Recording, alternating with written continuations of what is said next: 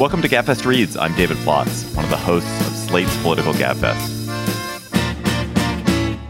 Exit Interview, The Life and Death of My Ambitious Career would be a brilliant book if it were about any workplace in America. Christy Coulter writes hilariously and cuttingly about meetings, performance reviews, more meetings, the big boss, corporate memos, also meetings. And it is as vivid a portrait of modern American white-collar work as The Office or Severance. But Exit Interview is not about any workplace. It's about Amazon, the biggest and most important company in the world. So this very funny memoir is also the most gripping insider account of life in the company ever written. It is filled with so much dirt and so much insight. I've spent a bunch of my time while I was reading Exit Interview wondering how it is that Christy has not been sued, or how it is that she has not been disappeared into a prime truck by some Jeff Bezos minion. So, Christy, glad you're here. You're in an undisclosed location, perhaps hiding from Bezos minions. Congratulations on your great memoir, which is also a great business book. Thank you so much. I'm excited to be here. Just to give people a sense of the voice here, can I ask you to read your wonderful chapter, Assimilation Notes? And one great thing about this book, readers, very short chapters. So yes, this chapter is called Assimilation Notes, and it is set maybe a couple of months after I started working at Amazon. There are so many men here, men from Sloan and the University of Michigan and McKinsey and Deloitte. They're transitioning to barefoot running. They bought Vibrams last month and a sous vide machine. They like big, hairy, audacious goals, and in college they once saw Modest Mouse 5 times in a year. They have 3 kids and a wife with an expired law license because it just made more sense for her to be the stay-at-home parent. They work standing up. They've slowly come around on Belgian ales and heard something on Tim Ferriss's podcast that really made them think. They wish they had more time to read. If they take you to Delmonico's, they expect you to eat a steak. When they interrupt you at your desk, they're sorry for the drive-by. When something goes wrong, they're working on a path to green. They don't just agree, they violently agree. They're blocking and tackling and focused on the inputs and not getting distracted by orthogonal matters. Going paleo has been huge for them, and tequila is allowed. Can they just play devil's advocate for a second? Can they just pressure test your idea? Can they just push back on that a little? These last 3 are them saying, you are wrong. Sometimes they say it in an Amazon way, and sometimes in a man way, though already the difference is getting pretty hard to discern. So good. It's so good. I loved writing that. That chapter is when the book started to kind of crack open for me. Just getting all that done on paper. So briefly, what did you do for Amazon? For how long did you do it? What Amazon projects that we know about did you have a hand in? Yeah, so I spent 12 years at Amazon. I had a hand in just the regular retail business, also Amazon publishing, frustration-free packaging, Amazon Go. Those are probably the big ones. The Peculiar Ways quiz that I think is now out there publicly. I was a co-writer of that. I had my hands in just many, many different parts of the company. This is a really critical book, but it is also true that Amazon is a phenomenally successful company. So what are the 2 most valuable things you learned from working at this company? Positive things that if you were going to a next corporate job, you would bring. So one is I got very comfortable with being in ambiguous or chaotic situations and not only being fine, but thriving that way. If you can't deal with ambiguity, you will not last 5 minutes at Amazon because things change so much and you're constantly thrown into new situations. And I discovered that I love that. And I kind of miss it. My life is a little more predictable now. The other one is I have many more transferable skills than I would have realized. I went from working in retail merchandising at Amazon, something I basically understood, to I ran a literary translation imprint. I was the principal writer for Just Walk Out Shopping, something I'd never heard of. I taught management theory to vice presidents and directors. I never would have expected I could do these things. And what I realized is that if you have critical thinking skills, you can listen, you can learn, and you know how to ask good questions, you can take yourself a lot further than you thought. I can't perform dentistry. Obviously, there are limits to this, but I feel like subject matter can be learned, and I could go in a lot of new directions that I've never considered just based on what I've already got. What's the flip side of that question? What are two of the most poisonous things that you got out of working from Amazon, or two of the most poisonous things in Amazon's culture? I think, to this day, there's a little voice in my head that is the Amazon voice saying, you're really nothing special. You're lucky to have a job at all. What have you done for me lately? I was kind of wired to think that way already. And I think Amazon took it and ran with it. They didn't implant that in my brain, but they really amplified it. And just the sheer fatigue. I'm still kind of tired. It's been 5 years since I left the company. And just the sheer sense that there's nothing you can do that is ever quite enough, that there's 15 things you forgot to do that day, and you don't know which ones are going to come back to bite you. That is something I still kind of drag around. If the third, of course, would be, I think, the gender aspect of working at Amazon, which was that, at my level, I was something like 25% female. And so you always feel a little bit like a guest worker. I never really felt like I fit in. And once you've seen that, you really can't unsee it. It changes how you operate in the world. Can you talk a little bit about some of the particular ways that sexism manifested itself? Yeah, it's not like the Silicon Valley stories that, I read about in Vanity Fair and things like that. There are no hot tub orgies, or I certainly wasn't invited to any, at least. It's not a place of they'd have to spend money on a hot tub. Exactly. They would not want to spend money on the hot tub. No hot tubs. Hot tubs are for your own time.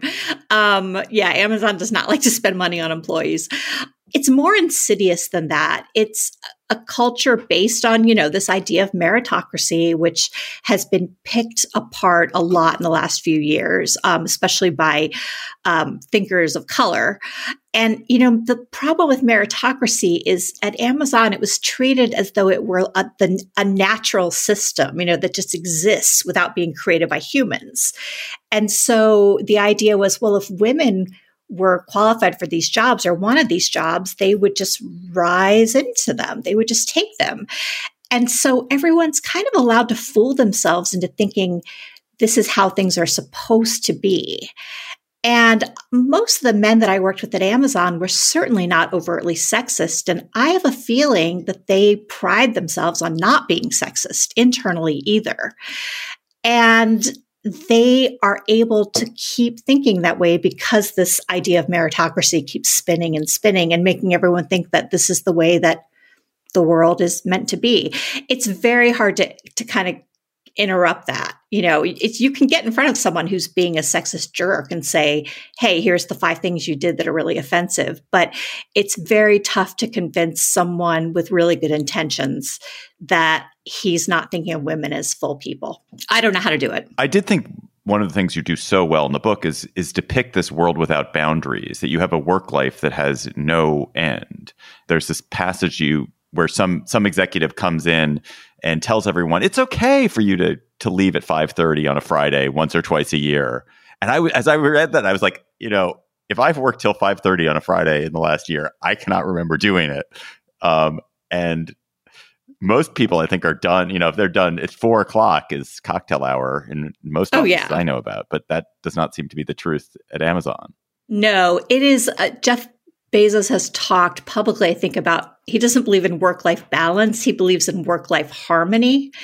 And I'm not totally sure what that means, but it essentially means you're never not at work. What was very common for people I knew is they would, go home at 5:30 or 6, deal with their families. I don't have children, so my life was a little bit easier in that way, but they would deal with their kids, have dinner with the family, put the kids to bed, and then they would be back online by 9 o'clock and, answering emails at midnight sometimes. So you would have this whole second workday after your workday.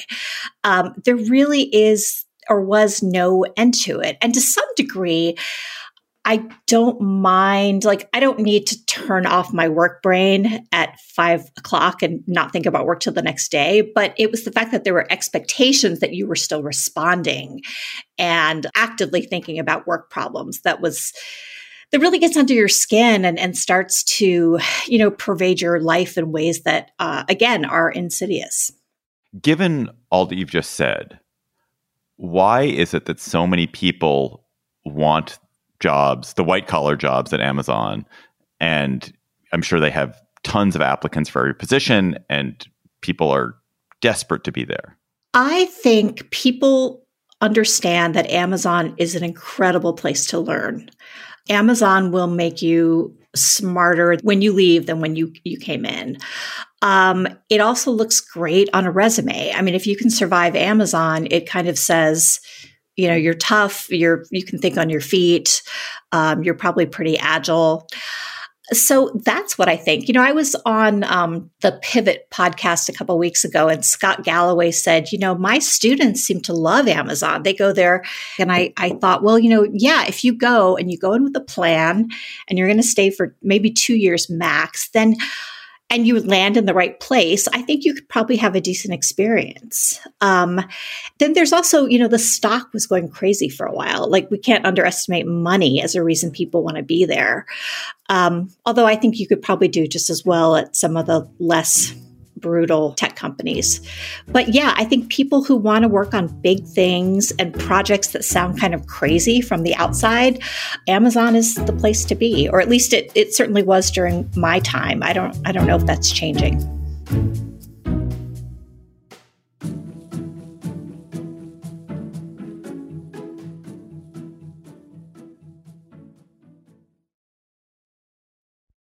This episode of the Gabfest is brought to you by Aura Frames. Are you looking for the perfect gift to celebrate the moms in your life? Aura Frames are beautiful Wi-Fi connected digital picture frames that allow you to share and display unlimited photos. It is super easy to upload and share photos via the Aura app. And if you're giving Aura as a gift, you can even personalize the frame with preloaded photos and memories.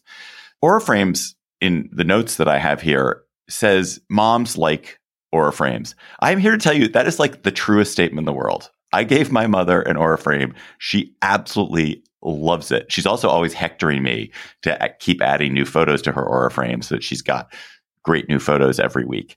So think about giving your mother or grandmother or aunt or sister or friend an Aura frame for Mother's Day. It was named the best digital photo frame by Wirecutter and selected as one of Oprah's favorite things. Aura frames are guaranteed to bring joy to moms of all ages.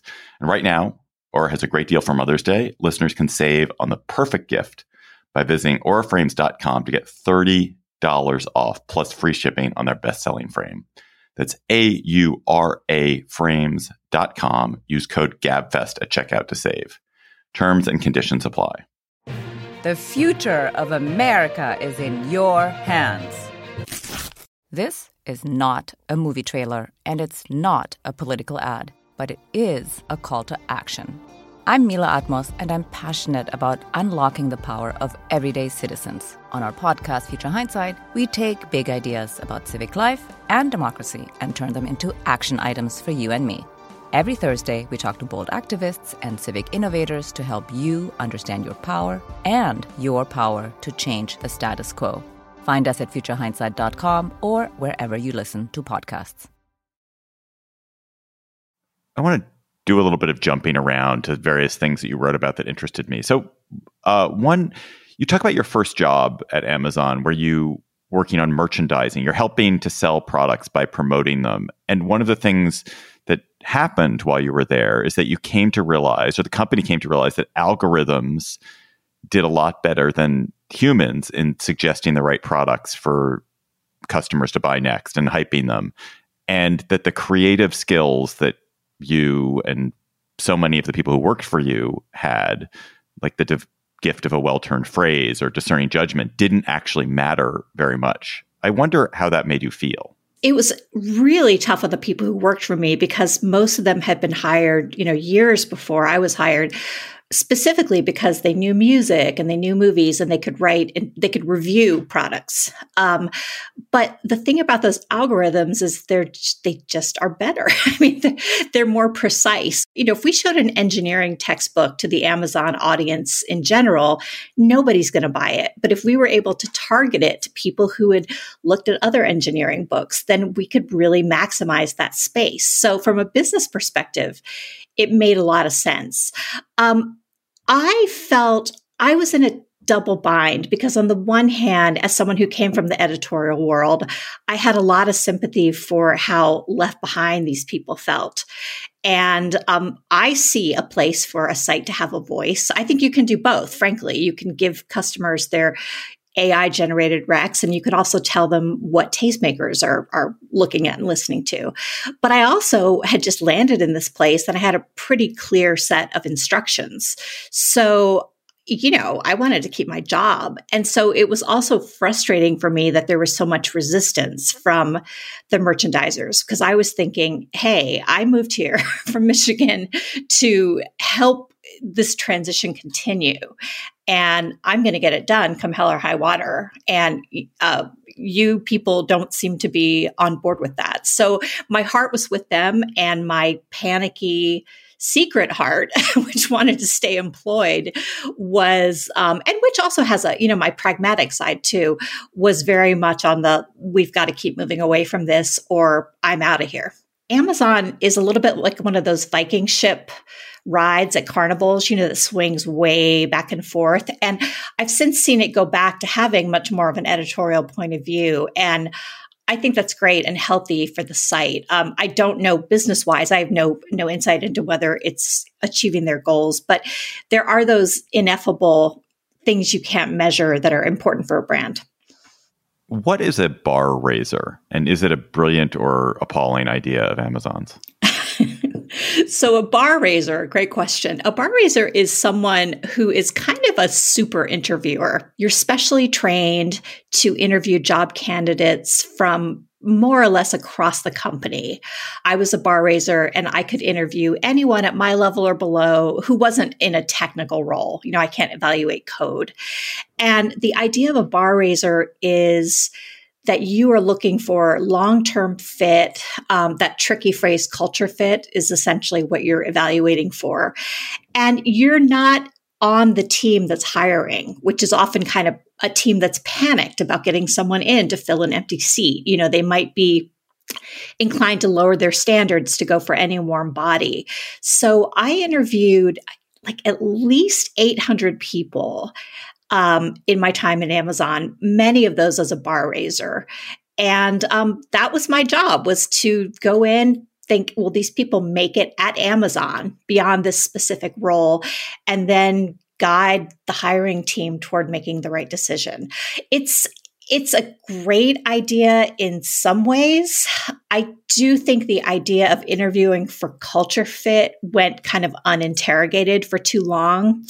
And it just became, are we reproducing what we already have here? Because that's the culture, tough people, men, people who are heavier on quantitative skills than qualitative. You get into this sort of snake eating its tail situation. Although in my last couple of years of the company, I did see Amazon start to question that, start to say like, hey, when we say culture fit, what are we actually talking about? And have some good conversations. Everyone who reads about Amazon always wants to read about Jeff Bezos or Jeff Bezos' yacht or Jeff Bezos' girlfriend. You had some direct experience with Jeff Bezos. And there's a wonderful scene where you get into a debate with him where you debate the question of whether it is right to say that Amazon knows that customers will love something or hopes that they will love something. Can you describe that? Yeah, we were I believe we were running a sweepstakes or something for Wishlist. It was something where we were giving customers a chance to win things. And I used to write the Jeff letters, the Dear Customer letters on the website, or my team members would.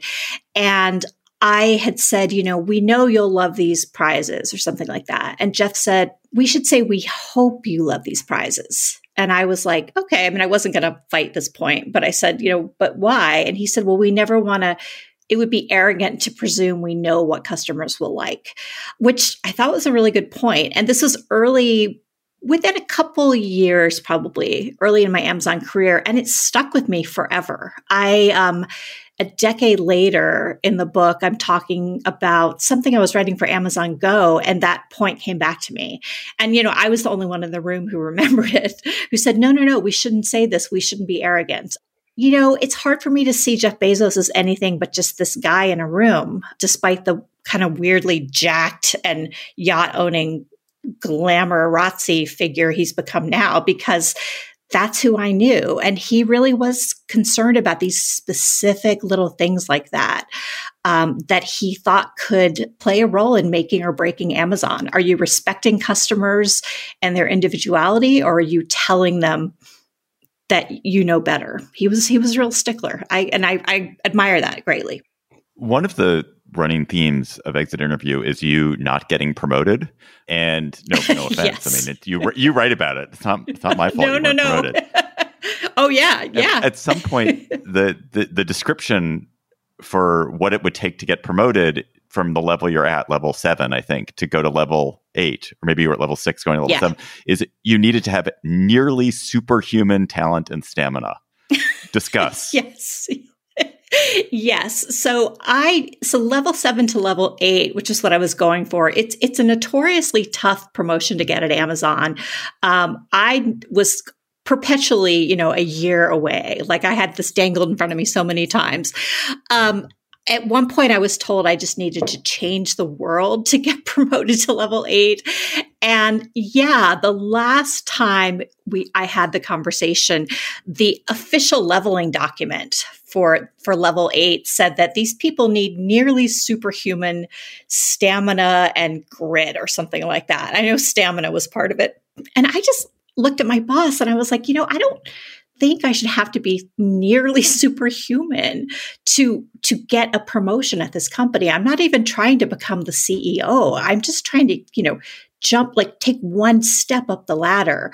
And he agreed. He said, no, I think this is crazy. But it was really one of those moments where I thought, I'm kind of screwed here. Like, this is not going to happen for me. And I was late enough in my Amazon career that critically, I also was no longer willing to try to be superhuman. I really just thought I should be able to be a human who was very, very good at her job and get that promotion. And so I worry, when you mentioned earlier that there's tons of people who are dying to work for Amazon. I'm sure that's still true, but I know that in Seattle, there's lots of people who won't even take the phone call. They don't want to talk to the recruiter. They have basically ruled out Amazon. And I think it's because of stories like this that have spread, and everyone's got, a neighbor or a friend or an ex or whoever who has had a really grueling experience. And, I don't think the companies, it is possible to run out of people at some point. And I think that kind of attitude about expecting people to be superhuman is moving Amazon in that direction. Yeah, that's a really good point. How many levels above 8 are there? I mean, if you have to be superhuman to get from 7 to 8, Yeah. and no, I mean, 7 to 8 does not sound that high up. It seems like there are probably some, you could probably get to 10, I bet. Yeah, it's almost like how hotels don't have a floor 13. There's like 12 levels, but one of them is missing. Like there's no level 11 or something like that.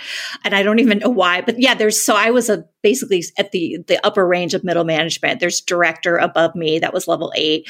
VP, senior VP, and Jeff. So essentially I was, probably, I guess like 2/3 of the way up, more or less.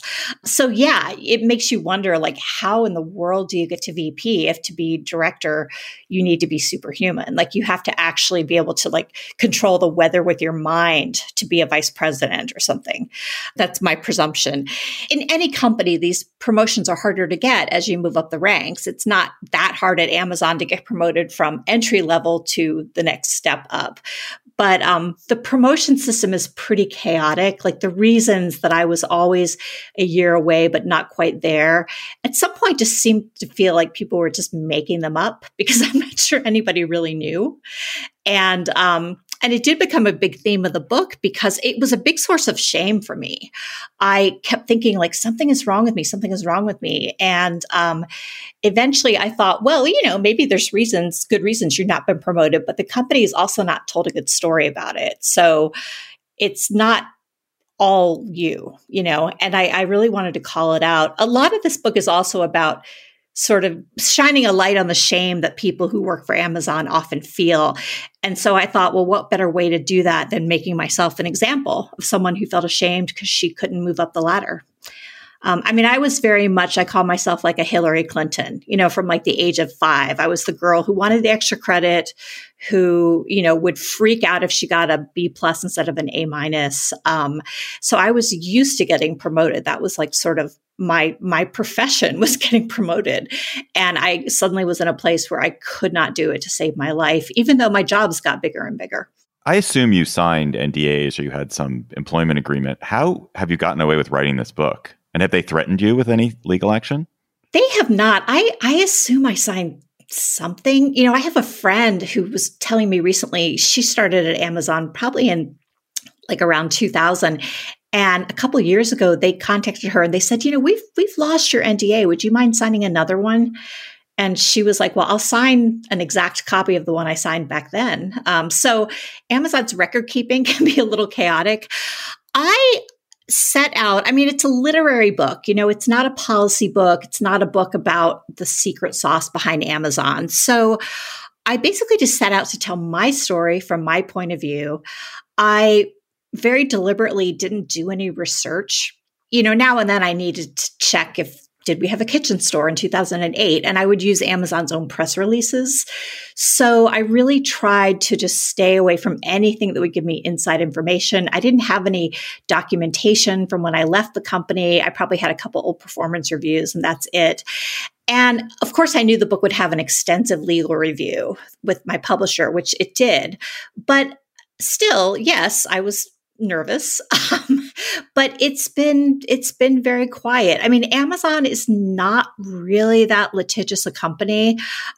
You'll see a couple lawsuits a year where they've sued someone for breaking a non-compete agreement. It's usually somebody very high up, who's basically walked away with intellectual property.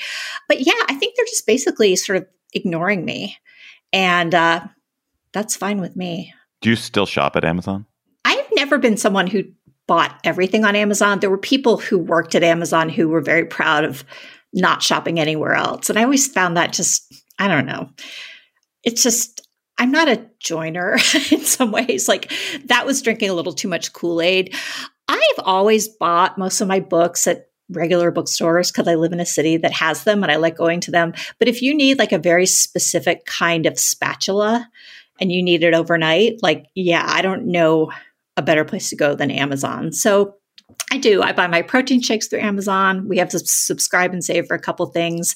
I do find it to be a harder and harder store to shop just from a customer experience perspective. I feel like in the last few years, the product pages have gotten really crowded and some of the delivery promises are off. I feel like it's degrading, which actually does make me sad. And I don't know why that is. During the pandemic, there seemed to be a flood of products. There were a lot of complaints about products coming in that weren't as advertised. And it seems to be like third-party sellers. I don't know if they're domestic or if this is something coming from overseas, but it seemed like fraud got to be a much bigger problem on the platform. If I know anything about Amazon, I know that they care very, very much about that. Customer experience was not something people at Amazon just paid lip service to. They were obsessed with it. But it feels like it's gotten ahead of them, the flood of products that are iffy, and they're having trouble getting out in front of that. So I don't really see how they fix that. This is not really a question, but in closing, I would just note, listeners, that the voice in Exit Interview, the book this book reminded me most of, oddly, is Julie and Julia, the Julie Powell memoir of writing her way or cooking her way through Julia Child's cookbook. And it has nothing in common thematically, really, at all. But there's something similarly vivid and wonderful and extremely human in the voice of you, Christy Coulter. And congratulations. So good job. Thank you. It's a great compliment. I am a memoirist. You know, I'm a literary writer, and I wanted to sort of put a human face on this company that I think people see as just a large entity. So, and I wanted it to be fun to read. So I'm happy if I did my job.